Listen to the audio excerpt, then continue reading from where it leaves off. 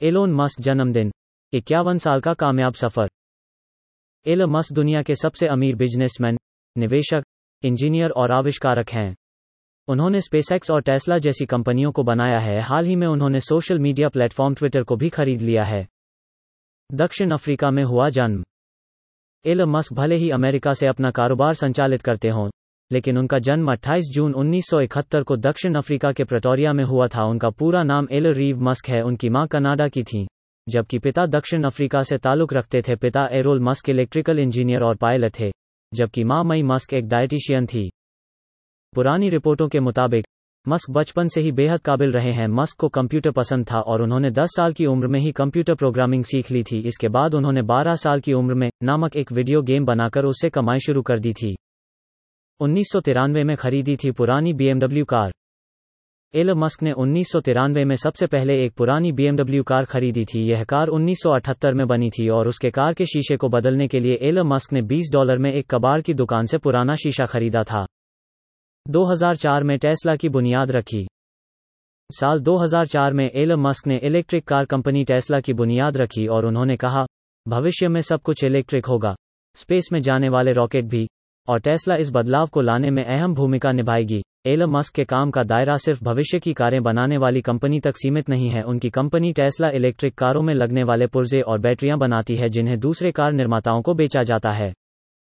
आज इन कंपनियों पर है मस्क का राज। मस्क ने अपना बनाया वीडियो गेम एक अमेरिकन कंपनी को मात्र $500 में बेच दिया था। वीडियो गेम बनाने से शुरुआत करने के बाद एलन मस्क ने पीछे मुड़कर नहीं देखा। 27 साल की उम्र में मस्क ने X.com नाम की एक कंपनी बना दी, लेकिन उन्हें सफलता मिली। 1995 में Zip2 नामक टेक कंपनी बनाने के बाद इसके बाद 2004 में उन्होंने इलेक्ट्रिक कार कंपनी टेस्ला की शुरुआत की।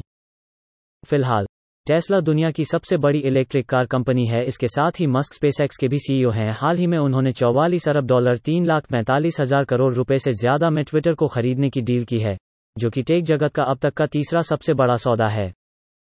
पिता से नहीं था अटैचमेंट। एलन का अपने पिता के साथ बहुत अटैचमेंट नहीं रहे हैं। एलन के पिता कभी उनके ड्रीम सपोर्ट नहीं करते थे और एलन कह चुके हैं कि उनका बचपन तकलीफों से भरा रहा। एलन ने कई दफा अपने पिता से बातचीत कम करते थे। मस्क की पर्सनल लाइफ। अगर एलन मस्क की पर्सनल लाइफ की बात करें, एलन मस्क ने कनाडा की लेखिका जस्टिन के साथ साल 2000 में शादी रचाई थी। ये रिश्ता 8 साल तक चला था। जस्टिन का तलाक हो गया था। इसके बाद उन्होंने ब्रिटिश एक्ट्रेस तालुला राइली के साथ साल 2010 में शादी रचाई थी। हालांकि 2 साल बाद ही दोनों का रिश्ता खत्म हो गया था। इसके बाद मस्क ने एक बार फिर साल 2013 में शादी रचाई, लेकिन 3 साल बाद वे फिर अलग हो गए थे। इसके बाद एलन और सुपरस्टार एक्ट्रेस एम्बर हर्ड के रिलेशनशिप को मीडिया में काफी सुर्खियां मिली, लेकिन दोनों ने अपने बिजी शेड्यूल के चलते जल्द ही ब्रेकअप कर लिया। एलन मस्क के पहली पत्नी जस्टिन से 6 बच्चे हैं, जिनमें से एक बच्चे की मौत हो गई थी। एलन और उनकी गर्लफ्रेंड ग्रिम्स को इसी साल मई में बेटा पैदा हुआ है। उन्होंने इसका नाम XAA12 रखा है, जिसे उन्होंने बाद में बदलकर XAAZI कर दिया था। सोशल मीडिया पर इस नाम के चलते मस्क काफी वायरल भी हुए थे। Elon Musk 10 inspiring quotes.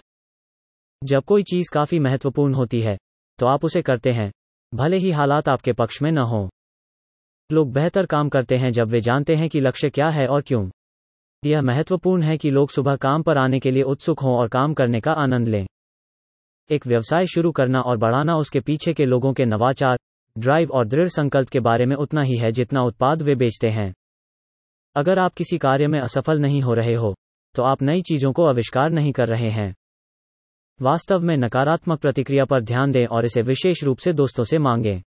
शायद ही कोई ऐसा करता है, और यह अविश्वसनीय रूप से सहायक है। जिन लोगों के साथ आप काम करते हैं, उन्हें पसंद करना बहुत महत्वपूर्ण है, अन्यथा जीवन और आपका काम काफी दयनीय करने वाला है।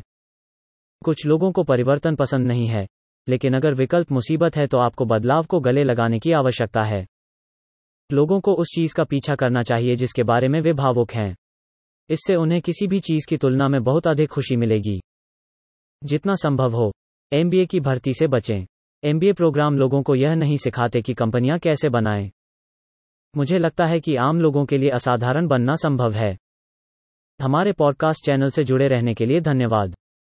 आप हमारी वेबसाइट thinkwithniche.in पर अन्य श्रेणियों जैसे व्यापार, सफलता, मनोरंजन, स्टार्टअप, सिनर्जी, स्थिरता, समाचार और उद्यमिता से जुड़े पोस्ट पढ़ भी सकते हैं।